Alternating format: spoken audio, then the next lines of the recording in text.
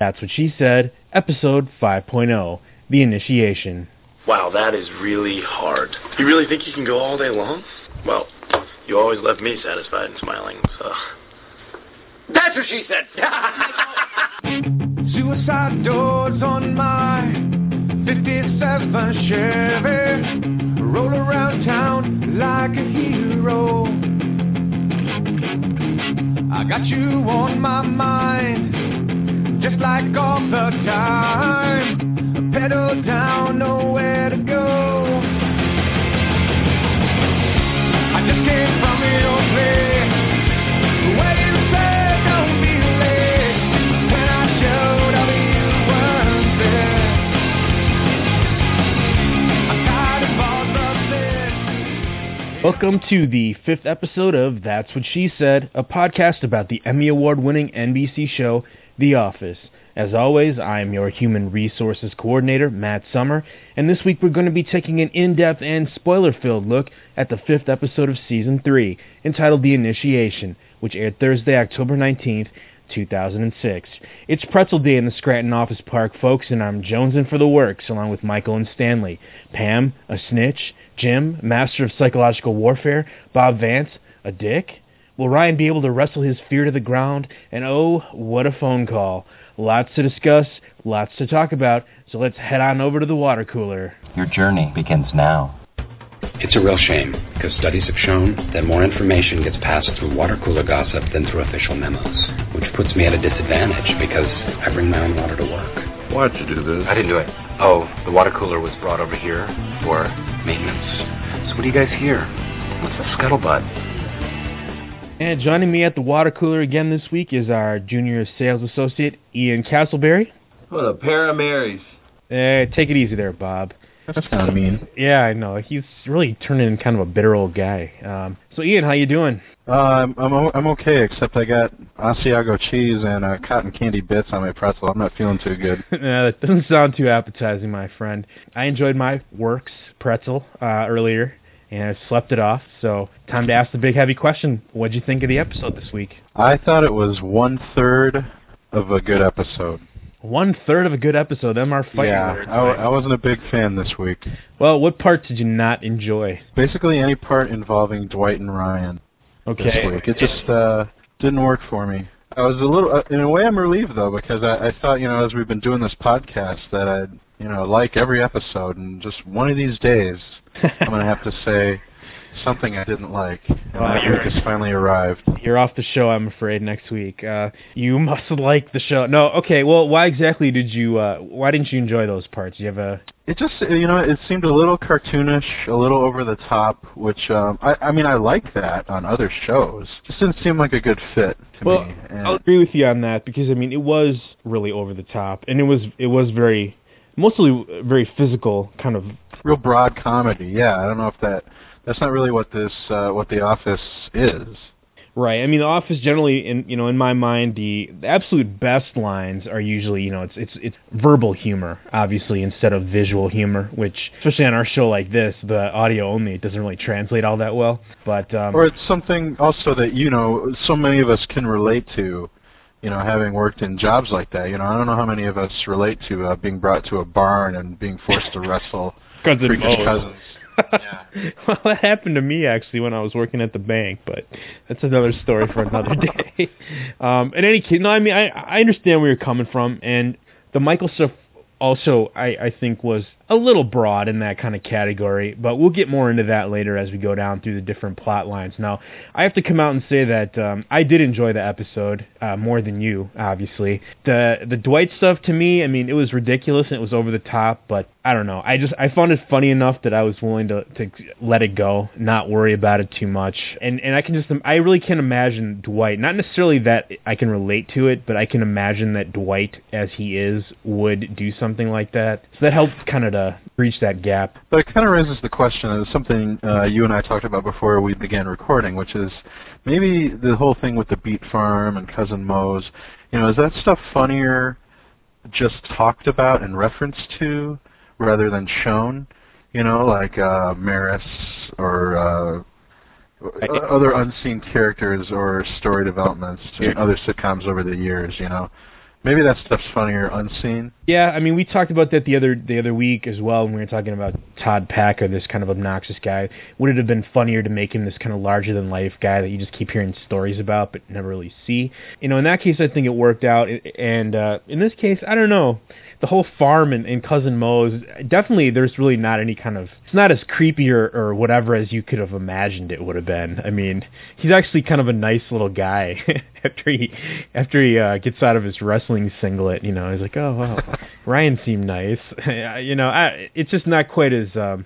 your imagination makes things a lot weirder or stranger than any writer could do. So, you might have a point there. But let's go ahead and get on into talking about these different plot lines. And I'm going to save the best for last, as they did in the episode. So let's start off with talking about the Dwight and Ryan plot line. So you excited? Yeah. Very excited? Yes. I'm very excited. Extremely excited? Just very? That's cool. I have spent a year here, and I have to commit or get out. So Dwight's the top salesman in the company, and he's taking me on my first sales call today. And I'm excited. I am very excited. Ryan hasn't made a sale yet. But more importantly, he hasn't made an ally yet. Is he going to be a slacker, loser, wise ass like Jim was? Or is he going to join the Dwight Army of Champions? I want to join the Dwight Army of Champions. I'm telling you, the DAC has offices everywhere, my friend. But, so the plot line, let's just, elucidate the plot line a little bit. Basically, we have Dwight, the head salesman, Ryan, the new salesman who's never made a sale before, and he's looking for some help, some advice. He's actually open to suggestions. Now, before we were talking about this, and I was not sure, and I've watched all these episodes several times, and even after Dwight's speech, I was never quite sure what his best salesman honor applied to, because it kind of sounded like in the Dwight speech episode that it was just in the Scranton region that he was the best salesman, but Ryan says he's the best salesman in the entire company. Does that seem believable to you? It doesn't, but I think that's just because Dwight seems so freakish and off-putting in general. Like maybe he just weirds people out into buying paper.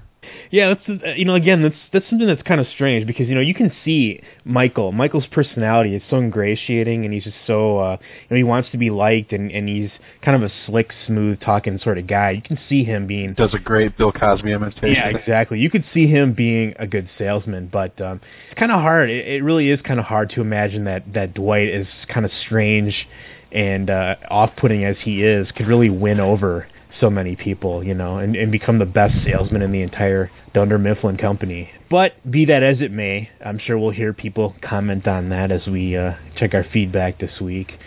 Interesting enough, if you remember from a week or two ago, I played the clip that BJ Novak had on The Tonight Show, and it was literally almost that same line right there, but there was actually more dialogue to it in the original one that they showed. And he talked about how he'd spent the year there, and it was like he spent money, or it was more like money fell out of his pocket.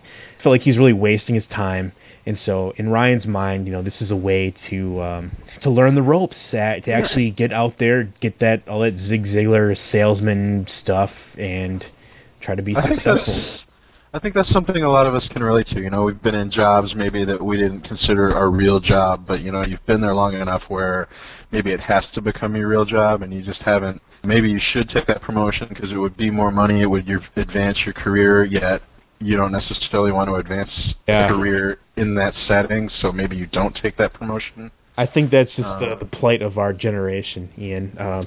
Yeah, I can easily relate to this as well. Believe it or not, man, one of my first jobs when I was home from college was to work for the Kirby vacuum cleaner company.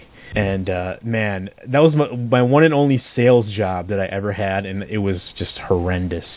I hated every minute of it.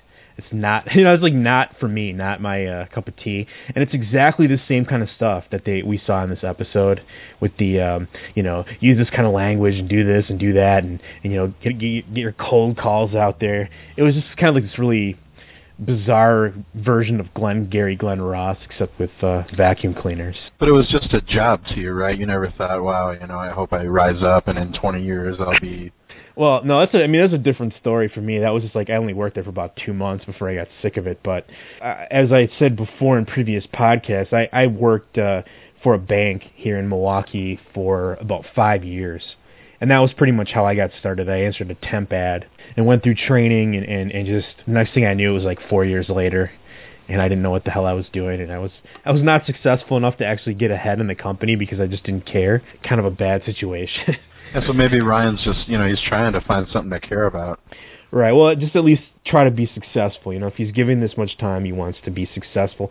And hats off to him. Now, unfortunately, probably chosen, as we said, one of the worst people possible to align himself with, because I was saying this before, I was surprised that Dwight didn't bust out his, my young Padawan learner line, because he just seems to be relishing this whole, Obi-Wan kind of thing a little too much. Maybe that's, I would have enjoyed it more had he been wearing that Jedi robe. Well, that was like his Halloween costume from last year. He came dressed as the Emperor. He could have had that on in the barn, I guess. But so on the way to the sales call, Dwight sees this whole thing as a learning exercise, a training situation where he has to, kind of mold Ryan to become the salesman that he himself is. And part of what that leads into then is the unscheduled detour. Do you know where we are, Temp? I know where we're not. I hold in my hand a beet seed. Take it. And just as you have planted your seed in the ground, I am going to plant my seed in you. I think you know what you're saying. Smells pretty bad, doesn't it? Uh-huh. It's called bull crap, and a client can smell it from a mile away. Gotcha. Oh, hey, I forgot something in my car. I'll be right back. Okay.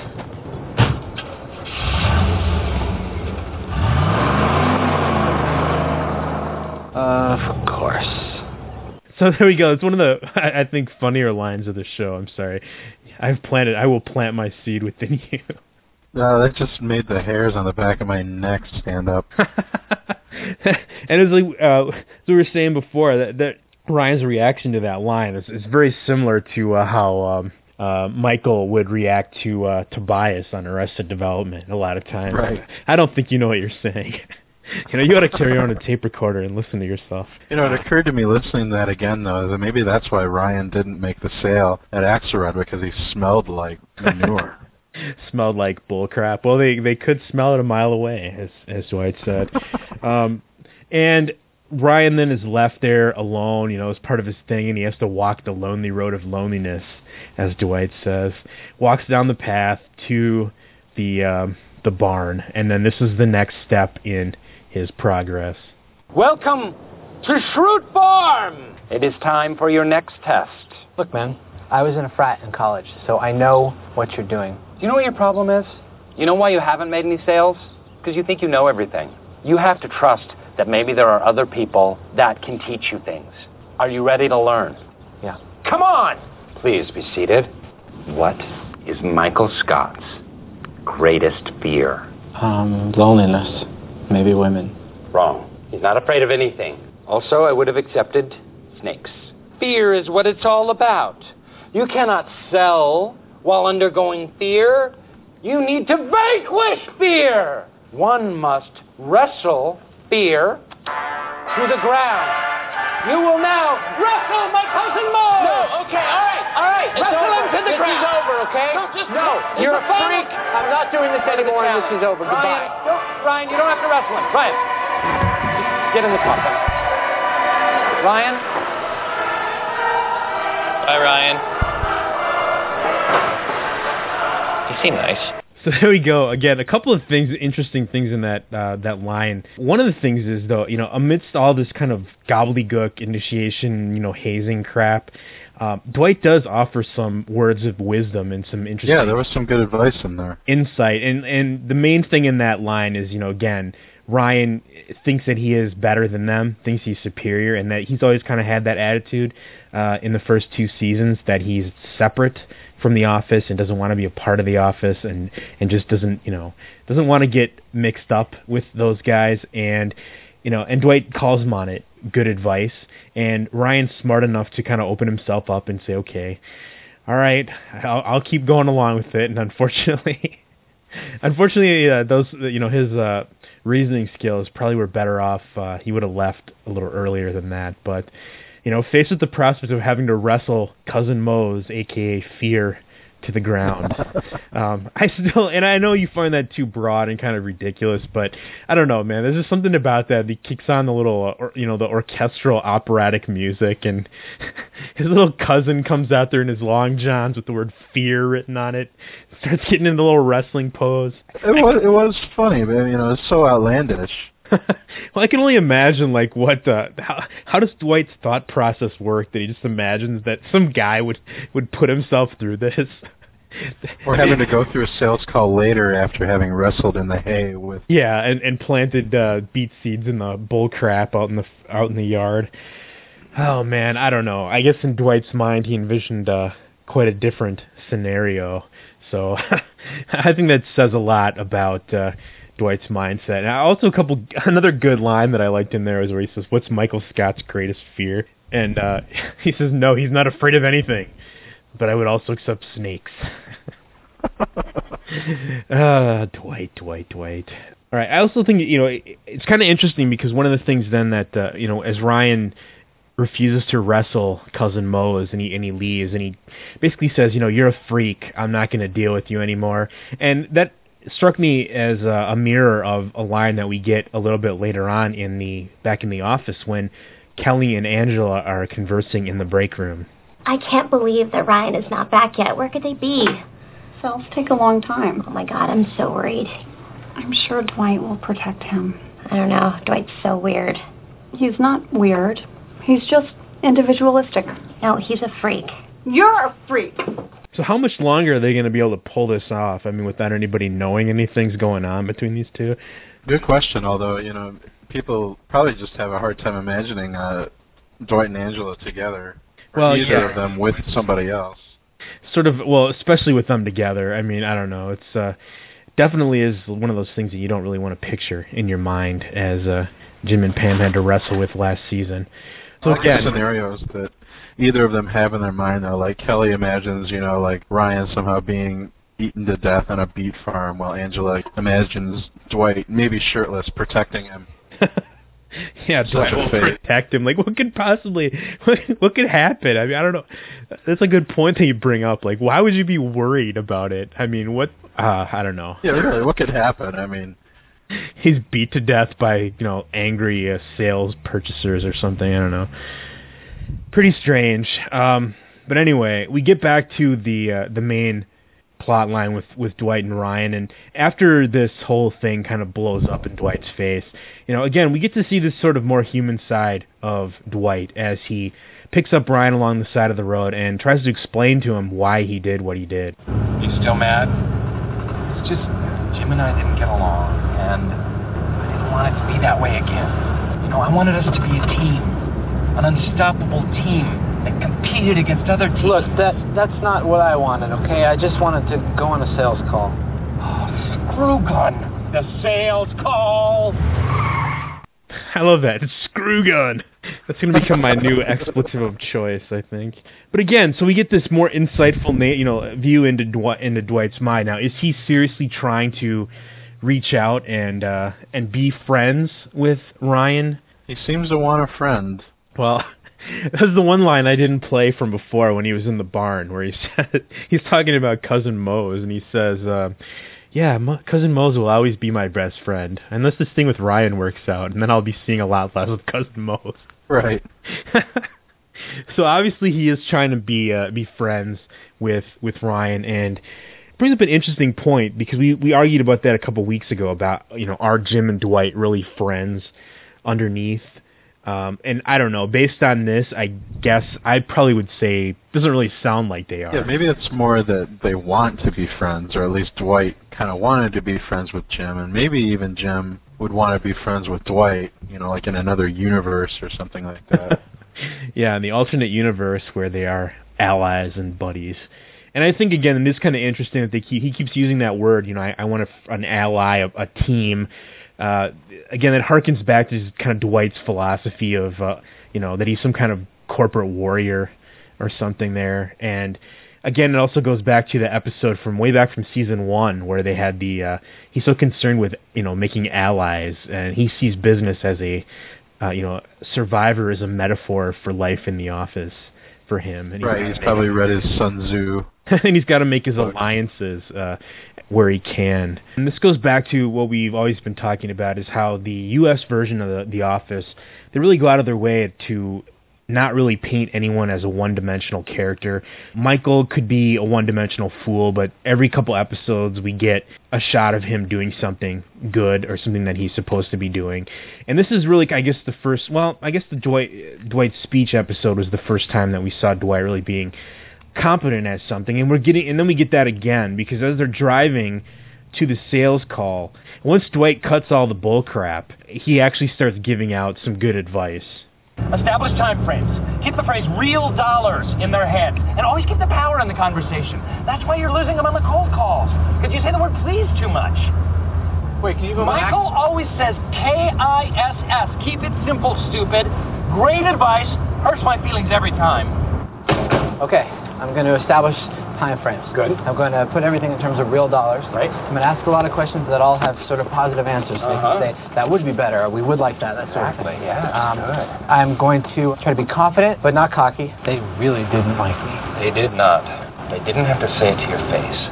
I don't get what I did wrong. Not everything's a lesson, Ryan. Sometimes you just fail. It's those online paper jerks. The whole business is changing. You know what? They're going to be screwed once this whole internet fad is over. A bunch of good things in there. Again, Dwight busts out his actual valuable salesman advice, and Ryan's sharp enough to realize that, oh, hey, maybe I should be writing this stuff down. I'm sorry, I was just thinking we're screwed once this internet fad passes too. Yeah, once this podcasting fad goes the way of the dodo. But I thought there was kind of a really good line of nurturing. But like when Ryan's really down about blowing the sale and he's wondering why, and Dwight says, well, not everything's a lesson, sometimes you just fail. Which, I guess that's something I would think you'd have to accept as a salesman, you have to accept rejection. You're going to get doors, figuratively or literally, slammed in your face. Right, and that's a good point. You just got to bounce back and go to the next one, People, yeah, again, I mean, that's one of the things, if you're not willing to face rejection, you cannot be a salesperson, so I've learned that the hard way. My feelings are a little too sensitive, I guess. I can't... How many vacuum cleaners did you sell, by the way? I think I sold about 3 in about 2 months. And one of them was to my grandparents, so... My favorite line from that clip that we just played was the thing where he says, Michael always says, keep it simple, stupid. It's great advice, but it hurts my feelings every time. So again, like you said, that's one of the things... he gives them good advice, gives them good pointers, and lets them know that, you got to take your lumps and live to fight another day. So was Dwight a good mentor? Well, maybe he shouldn't have... maybe he shouldn't throw eggs next time.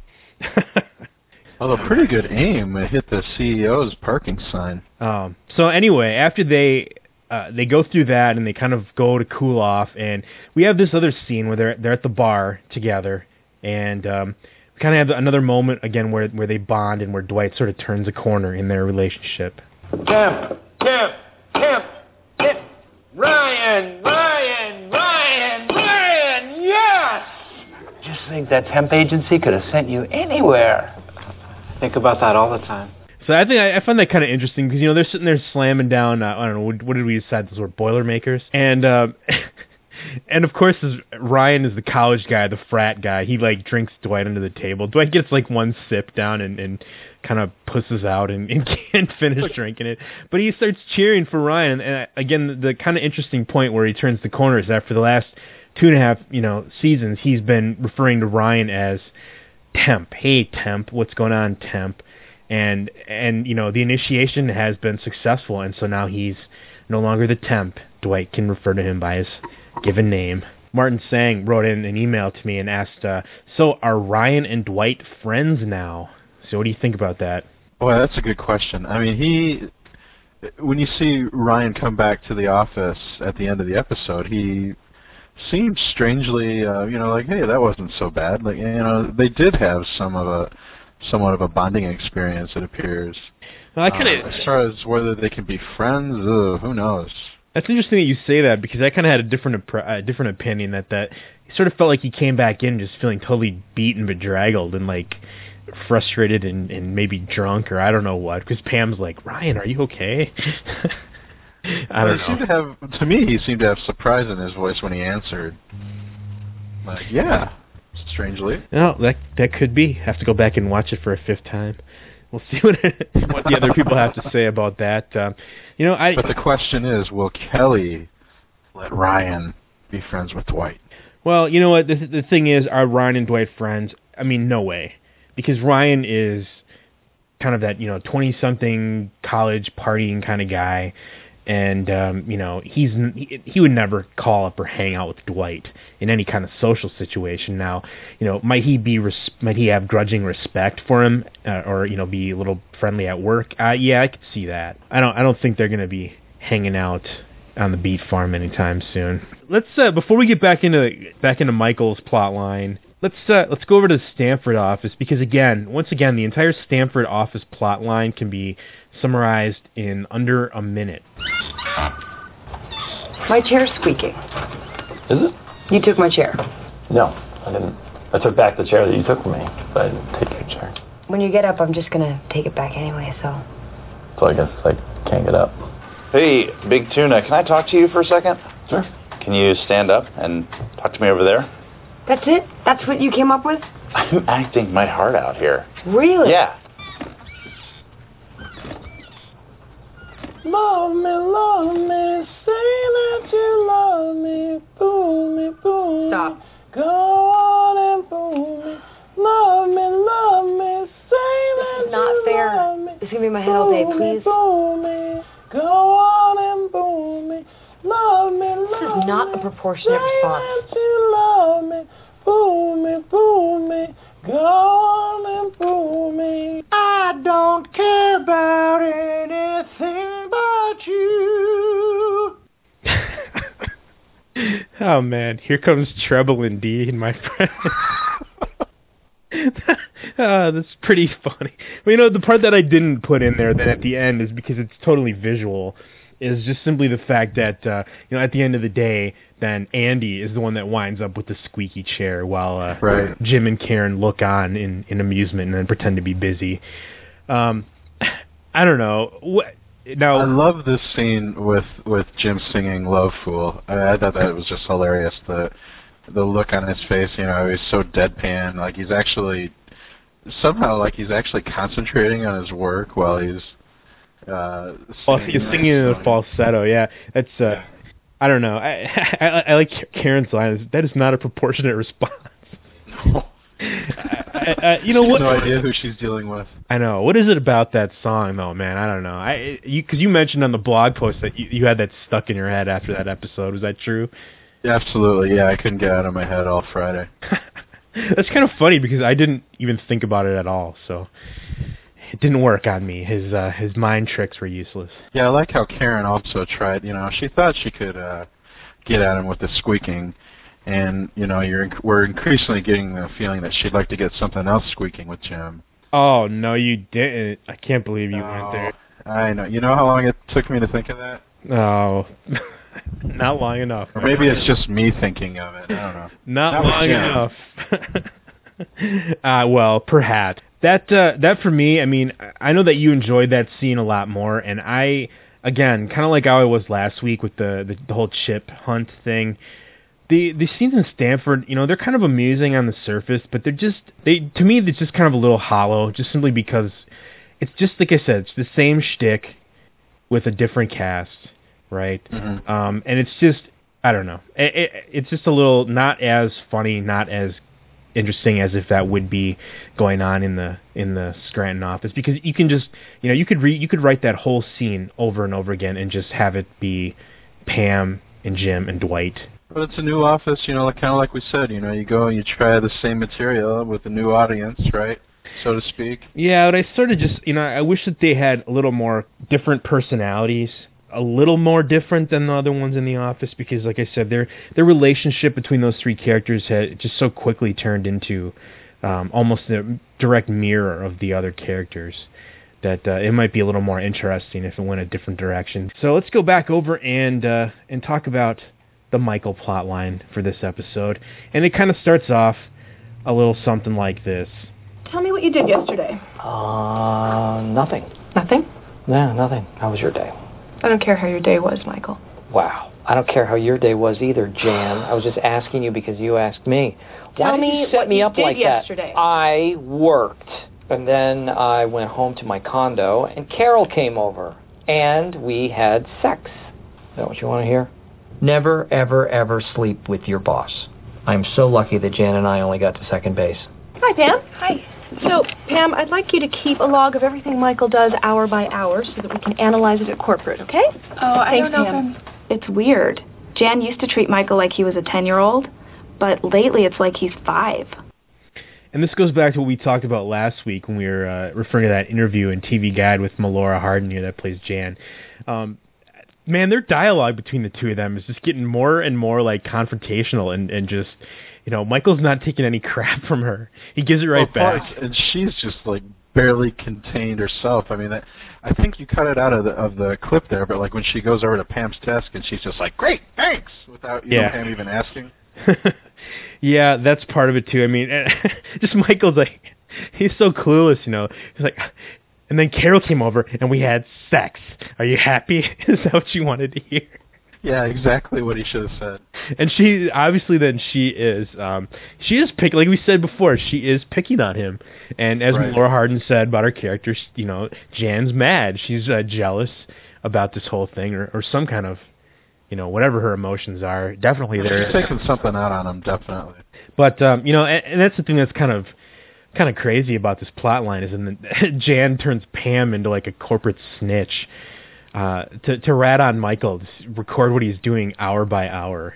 That's pretty harsh. She sort of relishes at first. I don't know. She's when Jan first broaches the subject, she is like, well, that's not really my job, And like you said, she's like, okay, thanks, good, bye. And she does it, and she's kind of writing things down. And I think that's part of what she gets a charge out of the office, sort of kind of making fun of or seeing the dumb things that Michael does during the day. She's getting fun out of it. So it is kind of fun at first, but then she really starts to look out for him as we go on. Now, this is the other plot, the other part of this plot line. So, okay, that's the main plot line. Michael's getting watched, and everything he does is being recorded for this day. Now, we saw him before, like on the phone, and the first thing that Pam writes down that he does is that he goes on the phone with someone and does a Bill Cosby impersonation. And that's pure gold. I mean, definitely pure gold. The second part of his day, though, ties into this. Attention Scranton Business Park. There will be complimentary pretzels available in the lobby from now until 4 o'clock as a thank you to our loyal tenants. Once a year, they bring in a little cart and they give away free pretzels. It's really not a big deal. To some people, it is. Productivity is important, but how can I be productive if I have this one little thing in my brain that I cannot get out, and that one little thing is a soft pretzel? I wake up every morning in a bed that's too small, drive my daughter to a school that's too expensive, and then I go to work to a job for which I get paid too little. But on pretzel day, well, I like pretzel day. I don't know, what does that say? A lot of people, myself included, have just thought this is really a great Stanley episode. I don't think we've ever seen this guy smile as much as we've seen him smile about pretzel day. I don't know. What does that say about him? Well, it's just like all of us. We have these things we get enjoyment out of, right? Well, the small things. That's what life is. It's all the crap, but just getting those little moments of joy is what makes it all worth it. Again, like you said before, these are, you imagine, when you're working in an office, or like even now, I work in a school, and when somebody brings in like a batch of cookies, or you go to a meeting and they have donuts or something, people are just like vultures over that stuff. It's like any little freebie that you can get from your crappy job, people are all over it. So it makes total sense to me. I just love that beatific look on Stanley's face, though, when he's just waxing poetic about pretzel day. He's so happy, He shoots up from his desk. I know. As soon as the announcement is made, he's like the first one out, and he's down the stairs with Michael. Like a little boy running down the stairs on Christmas. And I gotta feel bad for the guy. I mean, he gives us this big litany of all his problems, even in a bed too small. Even in a too small bed, you know. But that pretzel, that one day a year, man, that's what he looks forward to. And how long does that moment even last? You know, hopefully Stanley doesn't scarf down that pretzel. I'm sure he makes it and savors it. I'm sure he makes it last all day. Now, unfortunately, we didn't get to know what kind of toppings that Stanley chose for the pretzel. Is he a sweet or a salty guy? Yeah, is he a sweet or salty man? Does he go for the cheese, the chocolate, the cotton candy tidbits, the M&Ms, the fudge drizzle? Who knows? It's all up in the air, man. But yeah, so Michael, again, you know, in his mind, he has to get a pretzel because otherwise, that's all that's on your mind. He'll never be able to concentrate on doing any of his work. So he heads on downstairs to make that happen. You know, the funniest thing about this is just how petty that Michael and Stanley are. So important to them that they'll let nothing stand in their way. Hey, Phyllis, what are you doing?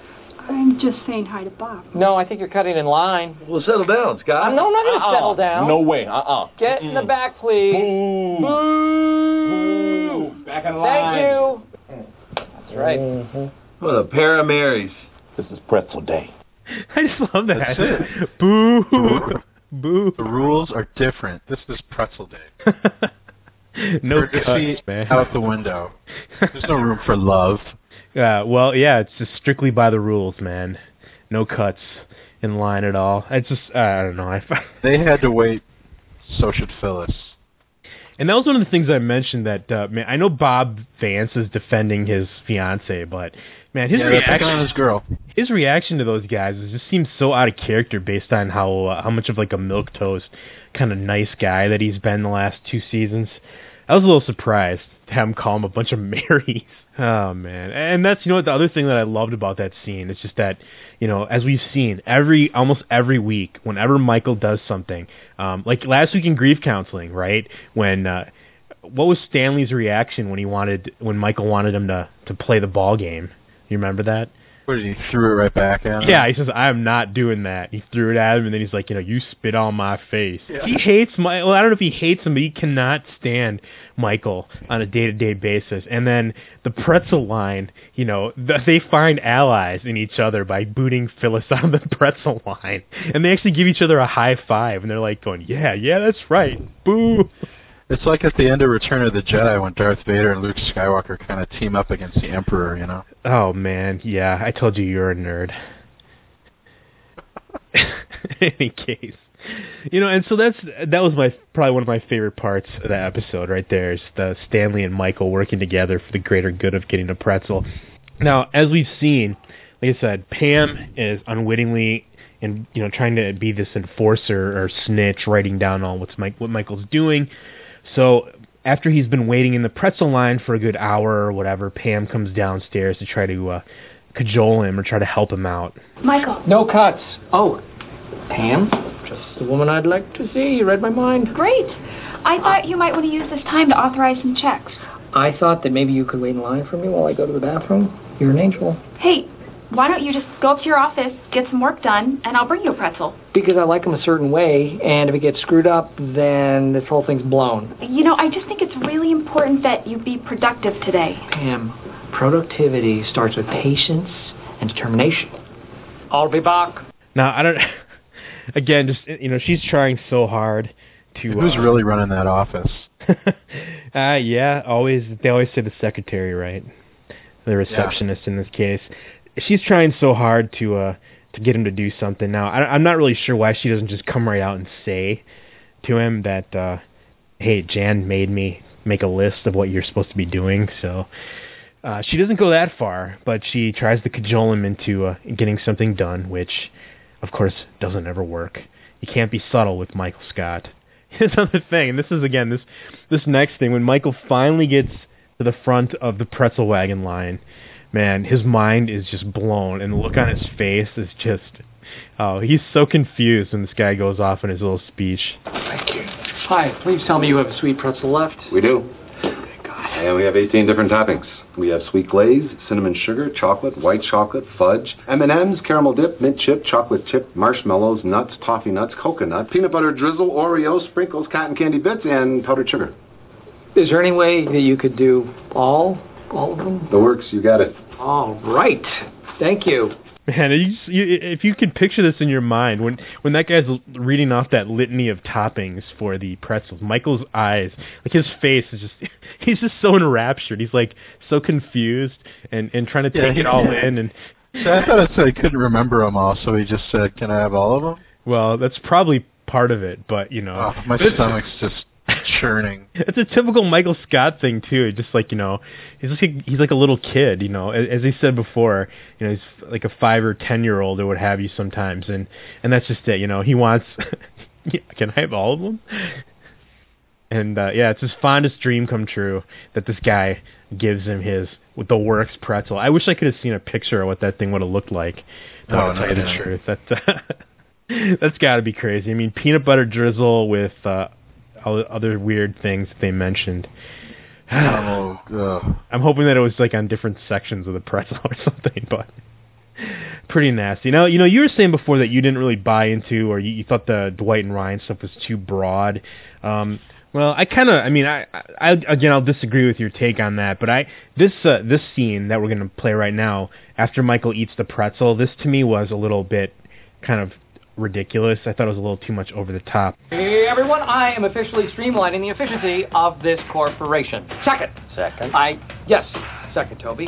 Second, I am insisting on increased accountability from every single one of you. Michael, what's going on? And I will be taking questions. Did you have a lot of sugar today, Michael? What's in your soup? Caramel dip, but one question at a time, please. Phyllis, Stanley, I want you to switch desks. I'm going to reorganize and restructure the physical layout of the office to maximize everything. I think we're getting a lot done, don't you?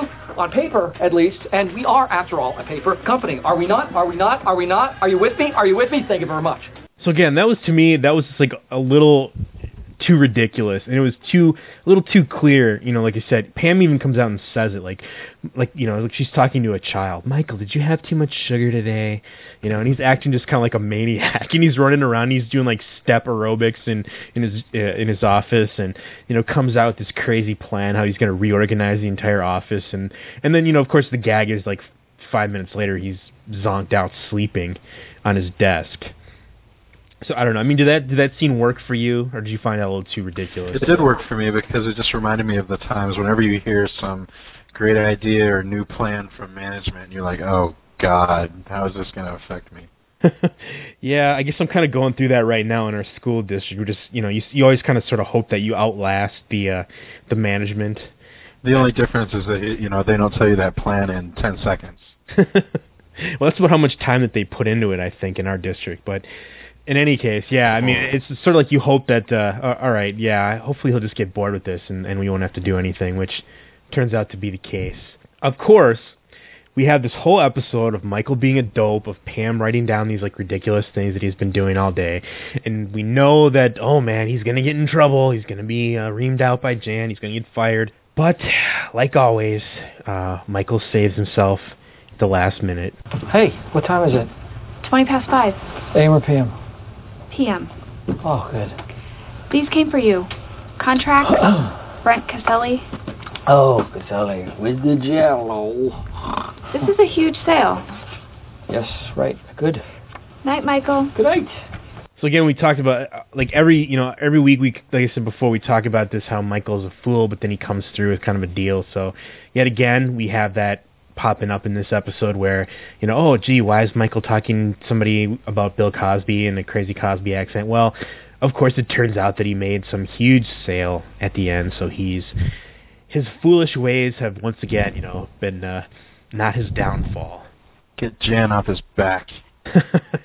I know. And this may sound ridiculous, and again, I don't mean to nitpick the show, because I enjoyed it. And I enjoyed in other episodes, like I enjoyed in the convention where everyone was picking on Michael and then he kind of came through with a deal.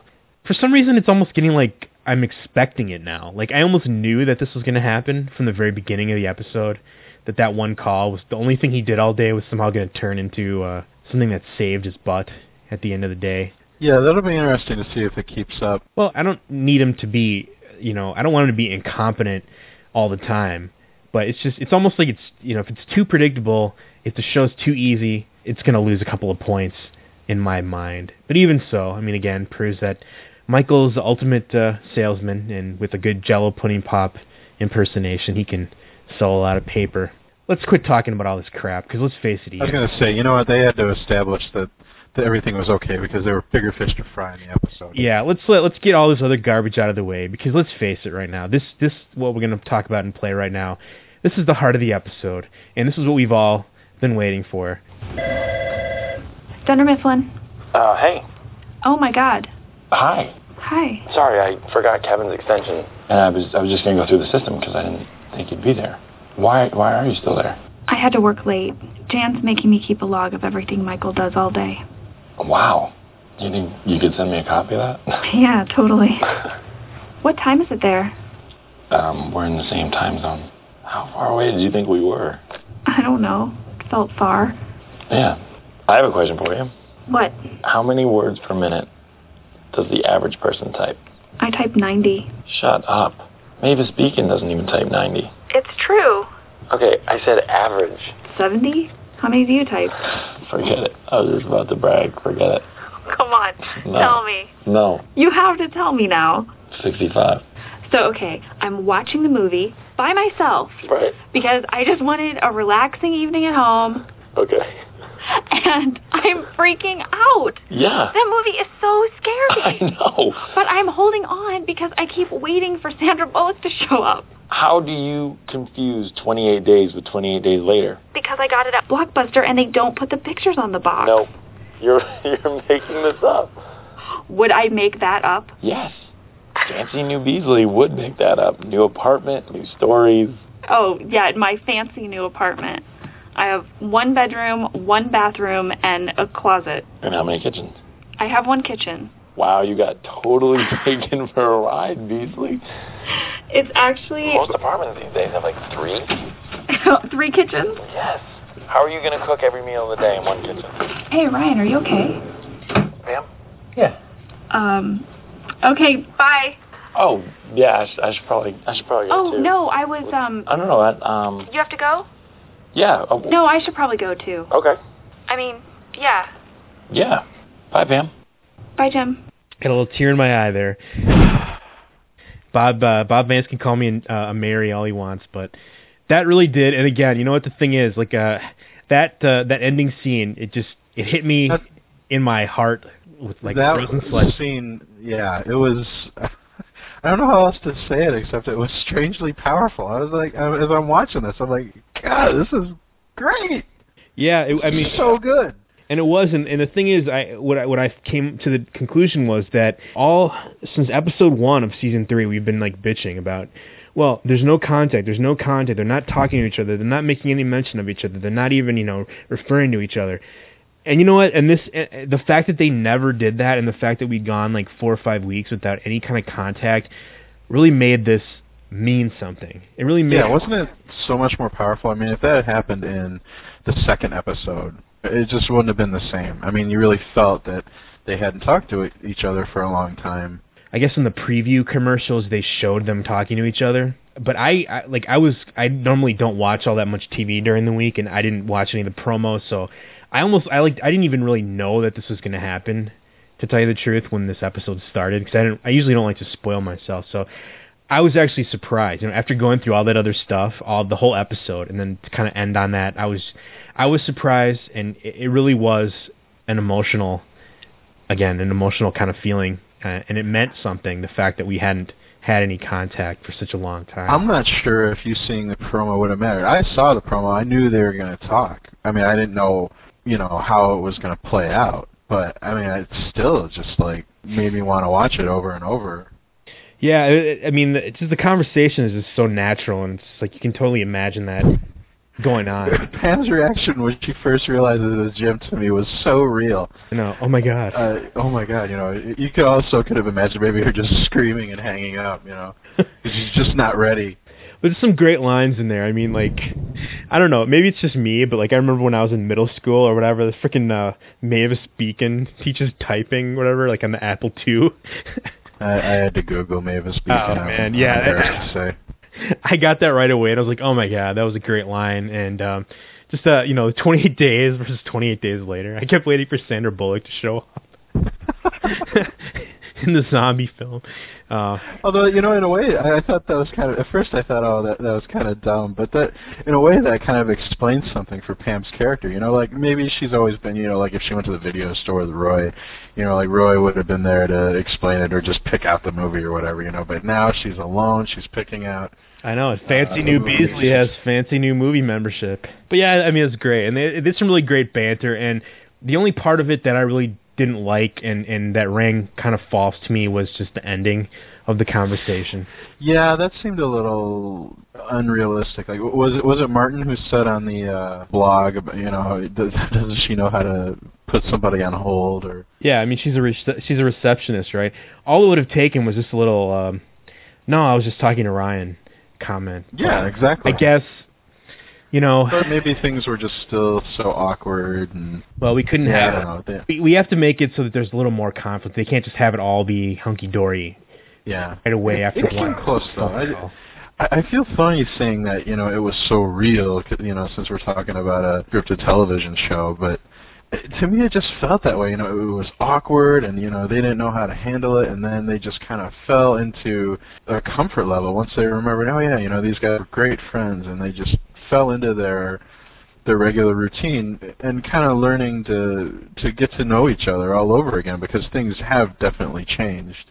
Yeah, and definitely, like we said, we figured this out a long time ago. I mean, it's been like several months, at least 5-6 months or something like that, maybe. Yeah. I think since the episode, since they actually had last seen each other or talked to each other, so.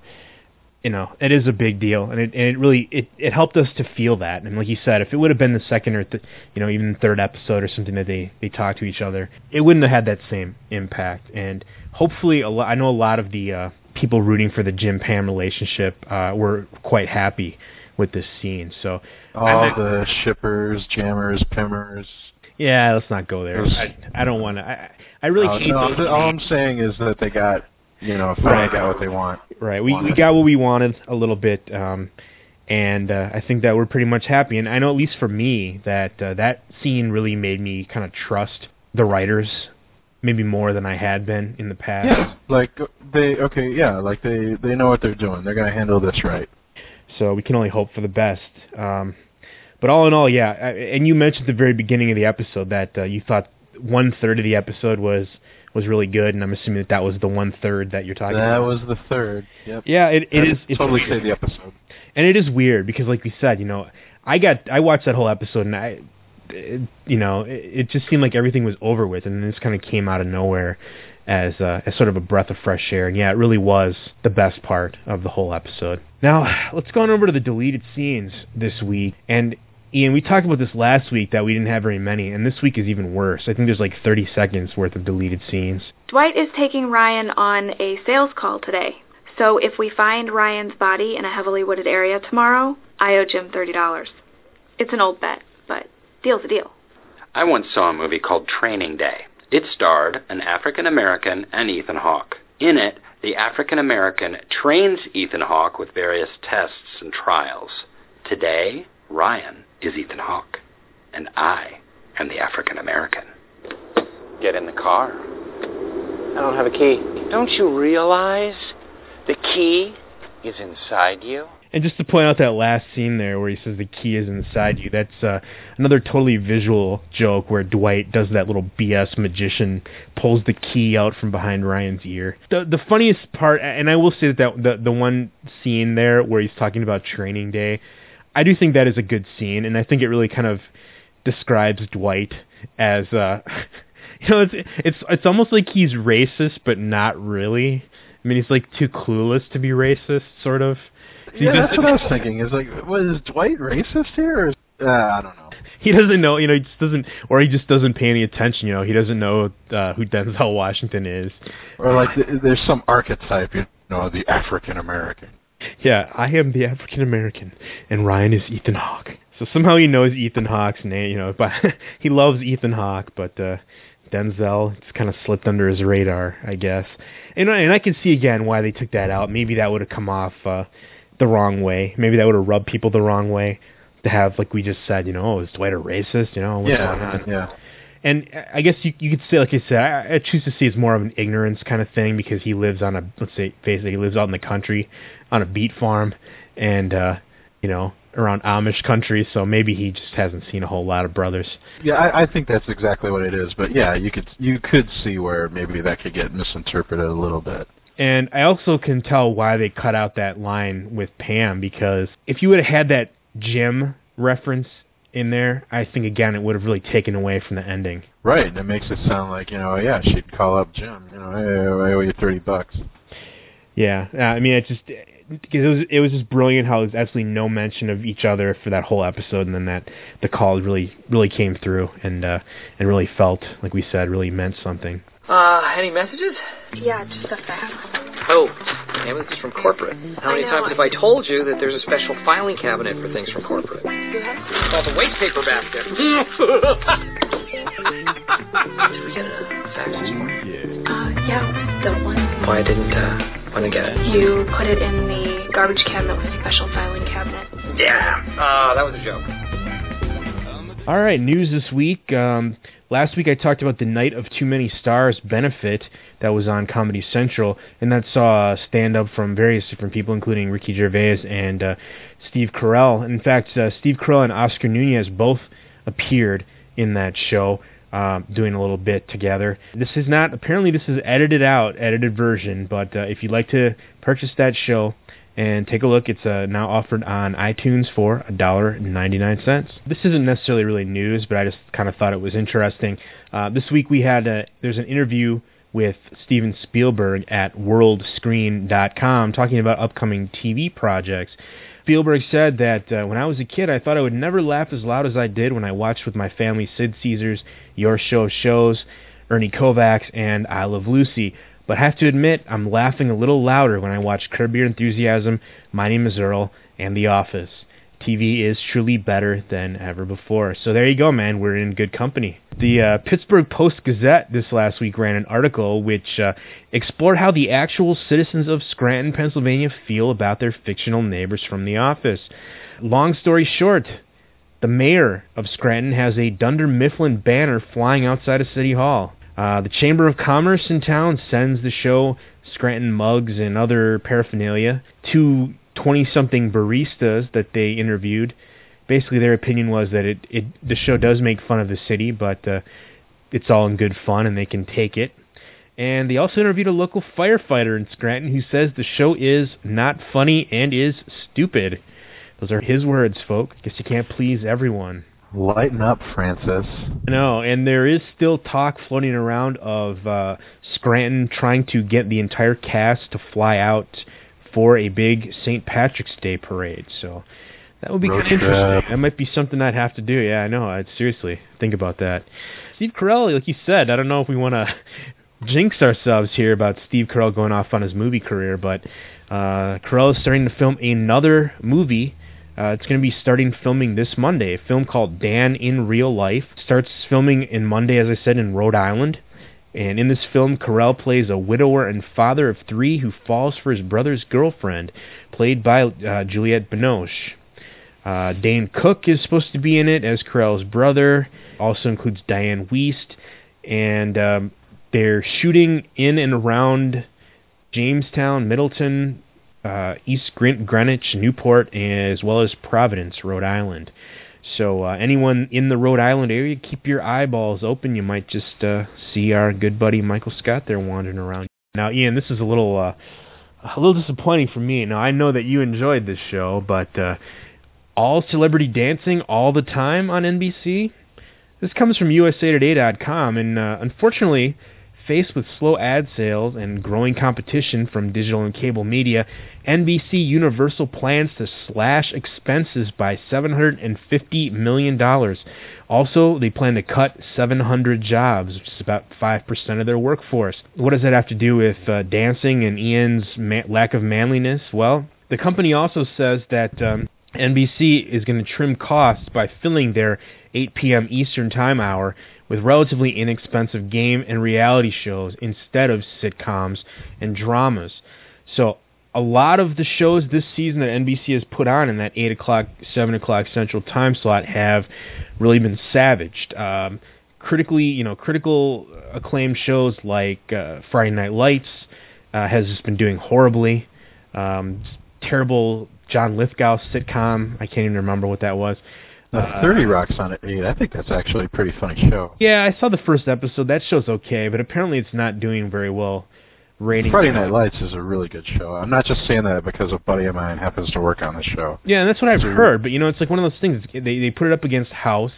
They put it up against these other shows that just have dominated the time slot, and people just aren't watching. They don't have enough time in the day. So NBC's answer is to put on reality shows. I don't get why NBC would even make that announcement. Well, there's been some cause for concern. Basically, this is apparently, and I'm not a big Hollywood insider kind of guy, but this president of the network, this Zucker guy, apparently is really held in pretty low regard by most of the media. And a lot of people think this is a really boneheaded move on their part and really short-sighted. And it's true that reality shows are successful a lot of times, and they are cheaper to make than dramas or comedies. But the truth of the matter is that NBC is getting crushed by scripted dramas. I mean, Thursday night at 7 o'clock, the 8 o'clock, 7 o'clock hour, they have Ugly Betty, and then they have House on Fox on Tuesdays, and all these other things. I mean, really, I don't know. It seems like a really desperate move. Now, fortunately for us, I'm not taking issue with the philosophy. If that's what they want to do, if that's what they think they need to do, I'm just questioning why they even feel the need to announce such a thing. Well, it comes out. I mean, I guess they have to make a plan. They have to tell their shareholders, what's going on. Yeah. Because the quarterly reports, quarterly earning reports came out, and General Electric actually met their targets. The only division of General Electric that showed a loss was the NBC Universal division. So I'm sure they're being called to the carpet to explain themselves. Tina Fey, you're on watch. I personally think that's a really ridiculous idea, but the one bright spot on here, though, is that NBC Entertainment president Kevin Riley, he's the new guy that kind of came in here, he says that the planned changes are not ironclad and that Thursday's My Name is Earl and The Office are almost certain to remain in early time period. Really, they just switched them, right? I mean, what's on at 9 now? Deal or No Deal? Yeah, and actually the thing that's funny is that they said that ER is actually one of their best shows now again somehow this year, up against tough competition. A lot of people saw it as being like in its descendancy, that it was getting ready to get out of here. But now it's become another, it's back to being a tentpole show for NBC. Well, once we saw John Cutter's Beet Farm, there's nowhere to go after that. Yeah, his yam farm in Africa, right? Yeah, but like you said, I mean, I think it's a move that just smells of desperation, really. Angela Kinsey was in TV Guide this week. Last week we had Melora Hardin. This week we have Angela Kinsey being interviewed at tvguide.com. A lot of things she talks about, a couple of highlights. She talks about how she originally auditioned for the role of Pam, that it's quite a weird situation to have the same name as her character, because in public people will say, "Hey, Angela," and she is not sure if it's somebody that she actually knows or if it's just somebody who's someone from the TV show. So she's got that would be weird. Some crazy situations in the past. She also mentioned that she enjoyed being in the limelight for the webisodes over the summer, which were filmed in 2 days, and those kind of spotlighted the characters that hadn't really been front and center in a lot of the episodes. She also talks about this, and I mentioned this before, that John Krasinski, Mandy Moore, and Robin Williams were in a movie called License to Wed, which is supposed to be coming out in the summer of 2007. Interesting and bigger Office connection is that the movie is directed by Ken Kwapis, who directed a lot of Office episodes. So along with John Krasinski in the movie is going to be also Angela Kinsey, Brian Baumgartner, who plays Kevin, also Mindy Kaling, who plays Kelly. So they're all going to be showing up in the film if they don't get cut out. Let's go to our blog roundup here. Jenna Fischer's blog from the 19th of October. She addresses one of the questions we talked about last week, how we supposedly the initiation and grief counseling had been shifted around, and the rumor got started somehow that it was out of deference to the Amish school shootings or something. Jenna Fischer says that's flatly untrue, that they just shoot episodes out of order. Now, I think I think we're all hip enough to know that they shoot episodes out of order. I think the confusion came from the fact that the TV Guide and the TV Listing Service all had that episode as being the one that was supposed to air, and so it was a little surprising to see it moved, and I guess it led into speculation. So Angela's blog this week, just not too much episode-specific stuff, just some tidbits out there. She mentions that several of the cast love to play tennis. They keep their gear in their cars, and if they ever get an hour break during shooting, they run out and play. Brian and Rain play a lot. Angela said that she's played Brian, but would love to get an office doubles game going. Other behind-the-scenes tidbit, I guess this week they were shooting an episode where it was snowing outside. So they had, she said it was quite awesome to look out the windows and see snow in the middle of whatever the 85-degree weather in LA. Oh, apparently in this episode as well that she's filming today, Angela had to meet with a stunt coordinator because she's doing a stunt. She says, how's that for a tease? It's not a crazy stunt, but I guess they have to go over the safety stuff just in case. So, man, I wonder what's going to happen with that. Cat fight through the office on fire or something. I hope for a cat fight between Pam and Angela with... don't go there. Okay. No, that's not what I meant. Just kidding. And if you've noticed, I don't know, if you try to go and read Angela's blog on MySpace, you might have been rebuffed this last week because apparently she has switched it so that you have to be a friend of hers to be able to read her blog page. Seems kind of strange. I guess apparently she says that she heard she had some kind of a MySpace stalker and that he or she hacked in and took over one of my fan groups. So I figured I don't want to bum anyone out, but I better just lay low from the whole group scene for a while. That's kind of weird. I think NBC should get Dateline's Chris Hansen looking into that. To catch a My Office predator. Now, as for cast appearances this upcoming week, well, Brian Baumgartner and Angela Kinsey will be on Loveline on Tuesday, October 24th. I didn't know that show was still on. Me either. I guess that's the radio show right now. Yeah. I had no idea it was still on. On Wednesday, the 25th, we have a rerun of Jenna Fischer's appearance on The Tonight Show from September 28th. And that's pretty interesting. That was when she was acting all crazy and manic and talked about... Yeah, like she must have had a too much coffee. Yeah, maybe the Works pretzel down in the green room. Yeah. New stuff this week. Okay, on Friday the 27th, Angela Kinsey will be on the Megan Mullally Show, which is her first talk show, and we mentioned that before, but it is now official. So check and I know when Megan Mullally's showing in Detroit anyway, so I'll try to see that. All right, I'm sure it'll show up on YouTube because last week John Krasinski made an appearance on the Ellen Show, which I totally forgot to mention. But if you missed it like I did, you can go on YouTube and just search for John Krasinski and Ellen, and you can take a look at it. It was pretty interesting. It was a lot more interesting than Dwight's or Rain's appearance on Ellen a few weeks back. Next episode, Ian, next week, I have a bit of a shock for you. We have our first rerun next week. Yeah, what are we going to do? Hopefully, well, they're doing a rerun, I assume, because of the World Series. I probably, I mean... When my Detroit Tigers vanquished Jenna Fischer's St. Louis Cardinals. We had, we did have 5 new episodes in a row, so, I mean, that's probably part of it, but also, I guess maybe it's about that time for a little bit of a break.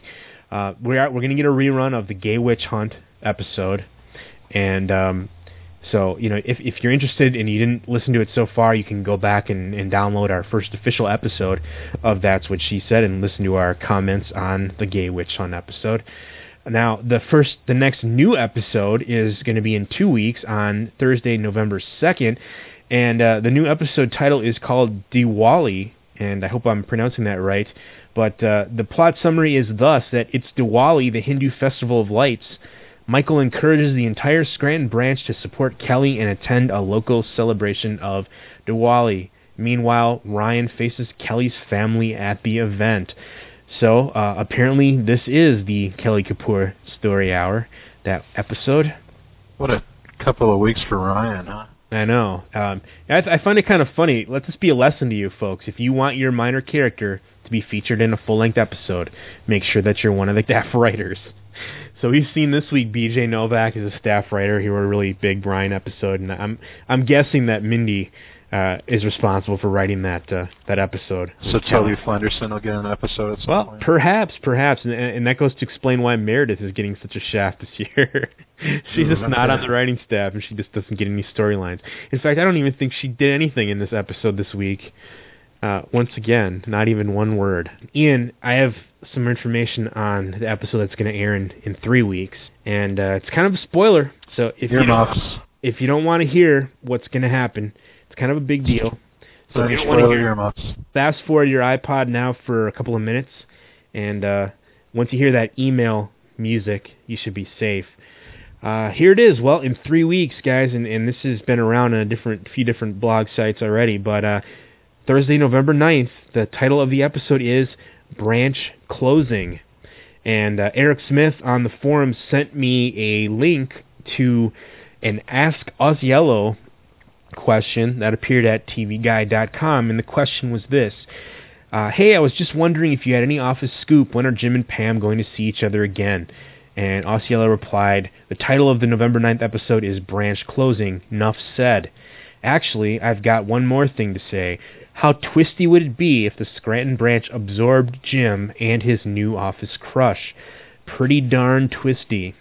Well, there you go. So when will Jim be back in Scranton? Apparently on November 9th, folks. And bringing Karen along with him. So that will definitely make for a strange triangle in the office there. Can't let things get too happy. There are certain things a boss does not share with his employees. His salary, his bed, and I am not going to tell them that I'll be reading their emails. I gotta erase a lot of stuff. Just so you know, if you have any sensitive emails, they need to be deleted immediately. I know. A lot of stuff.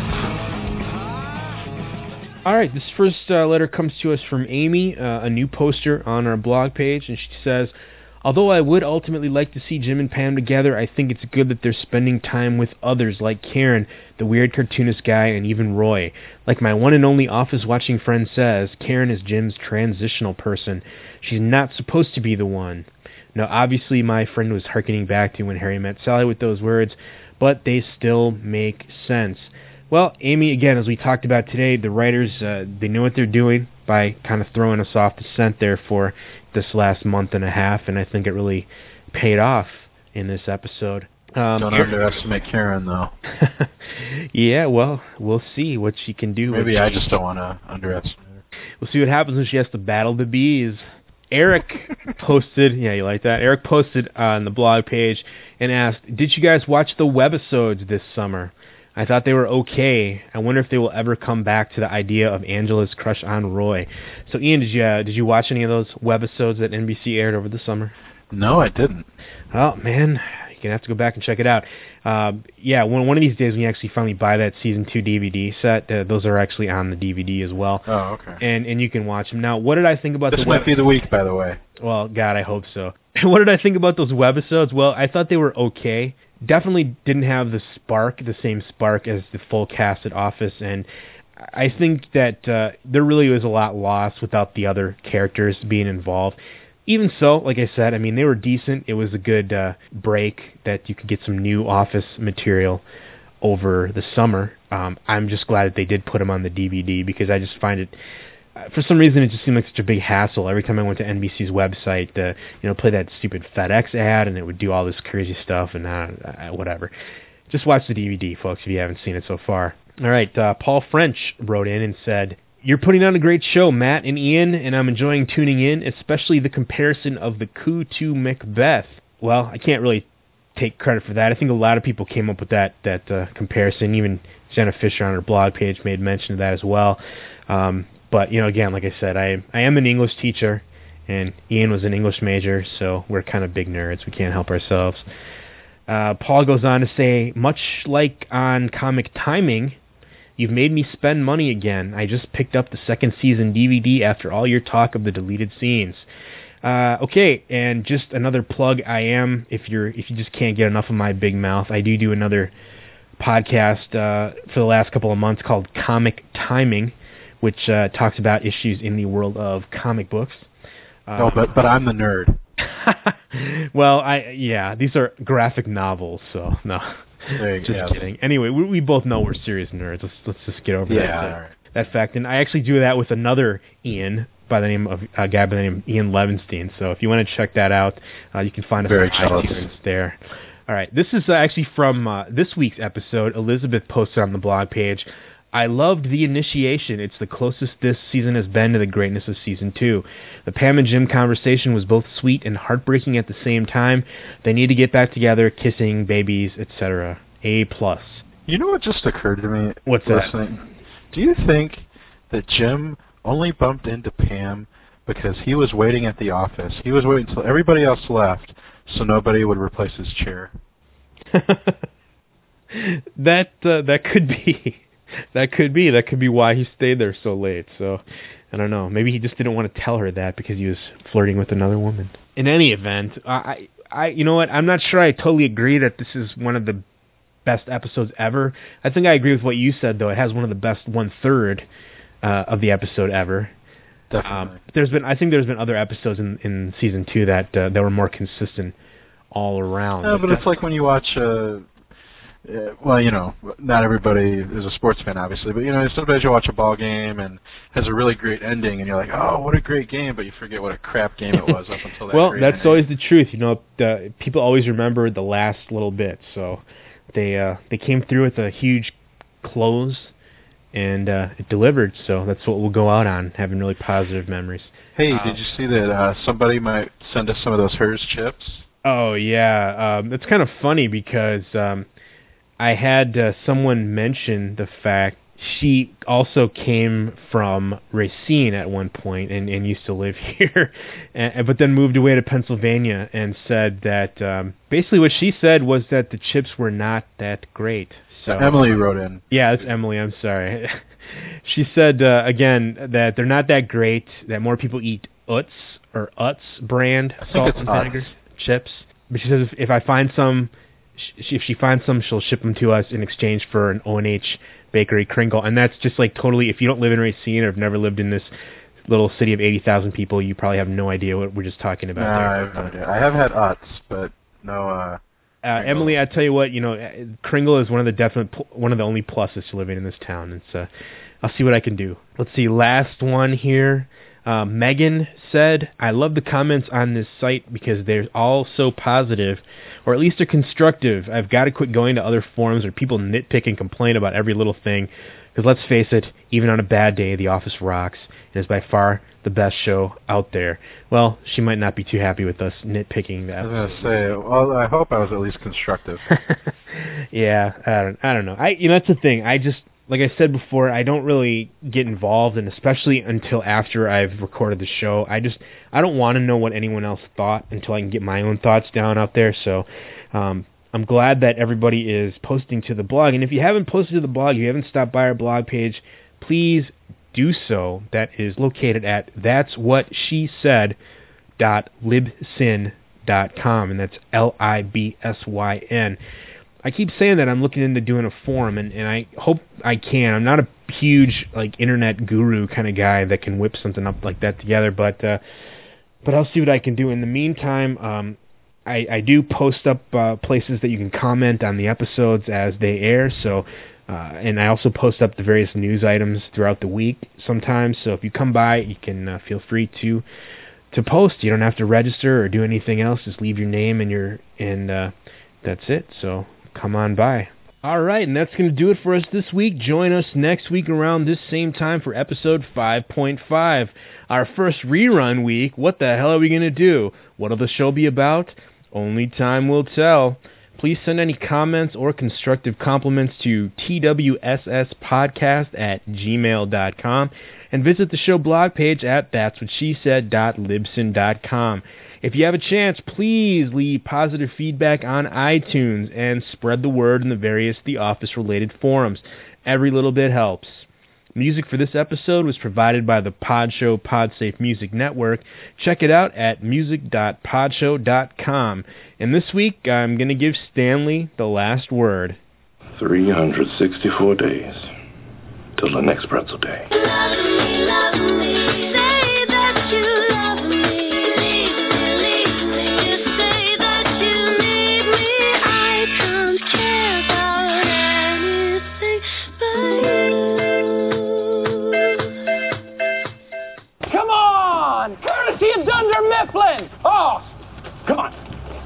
Drive. You do it.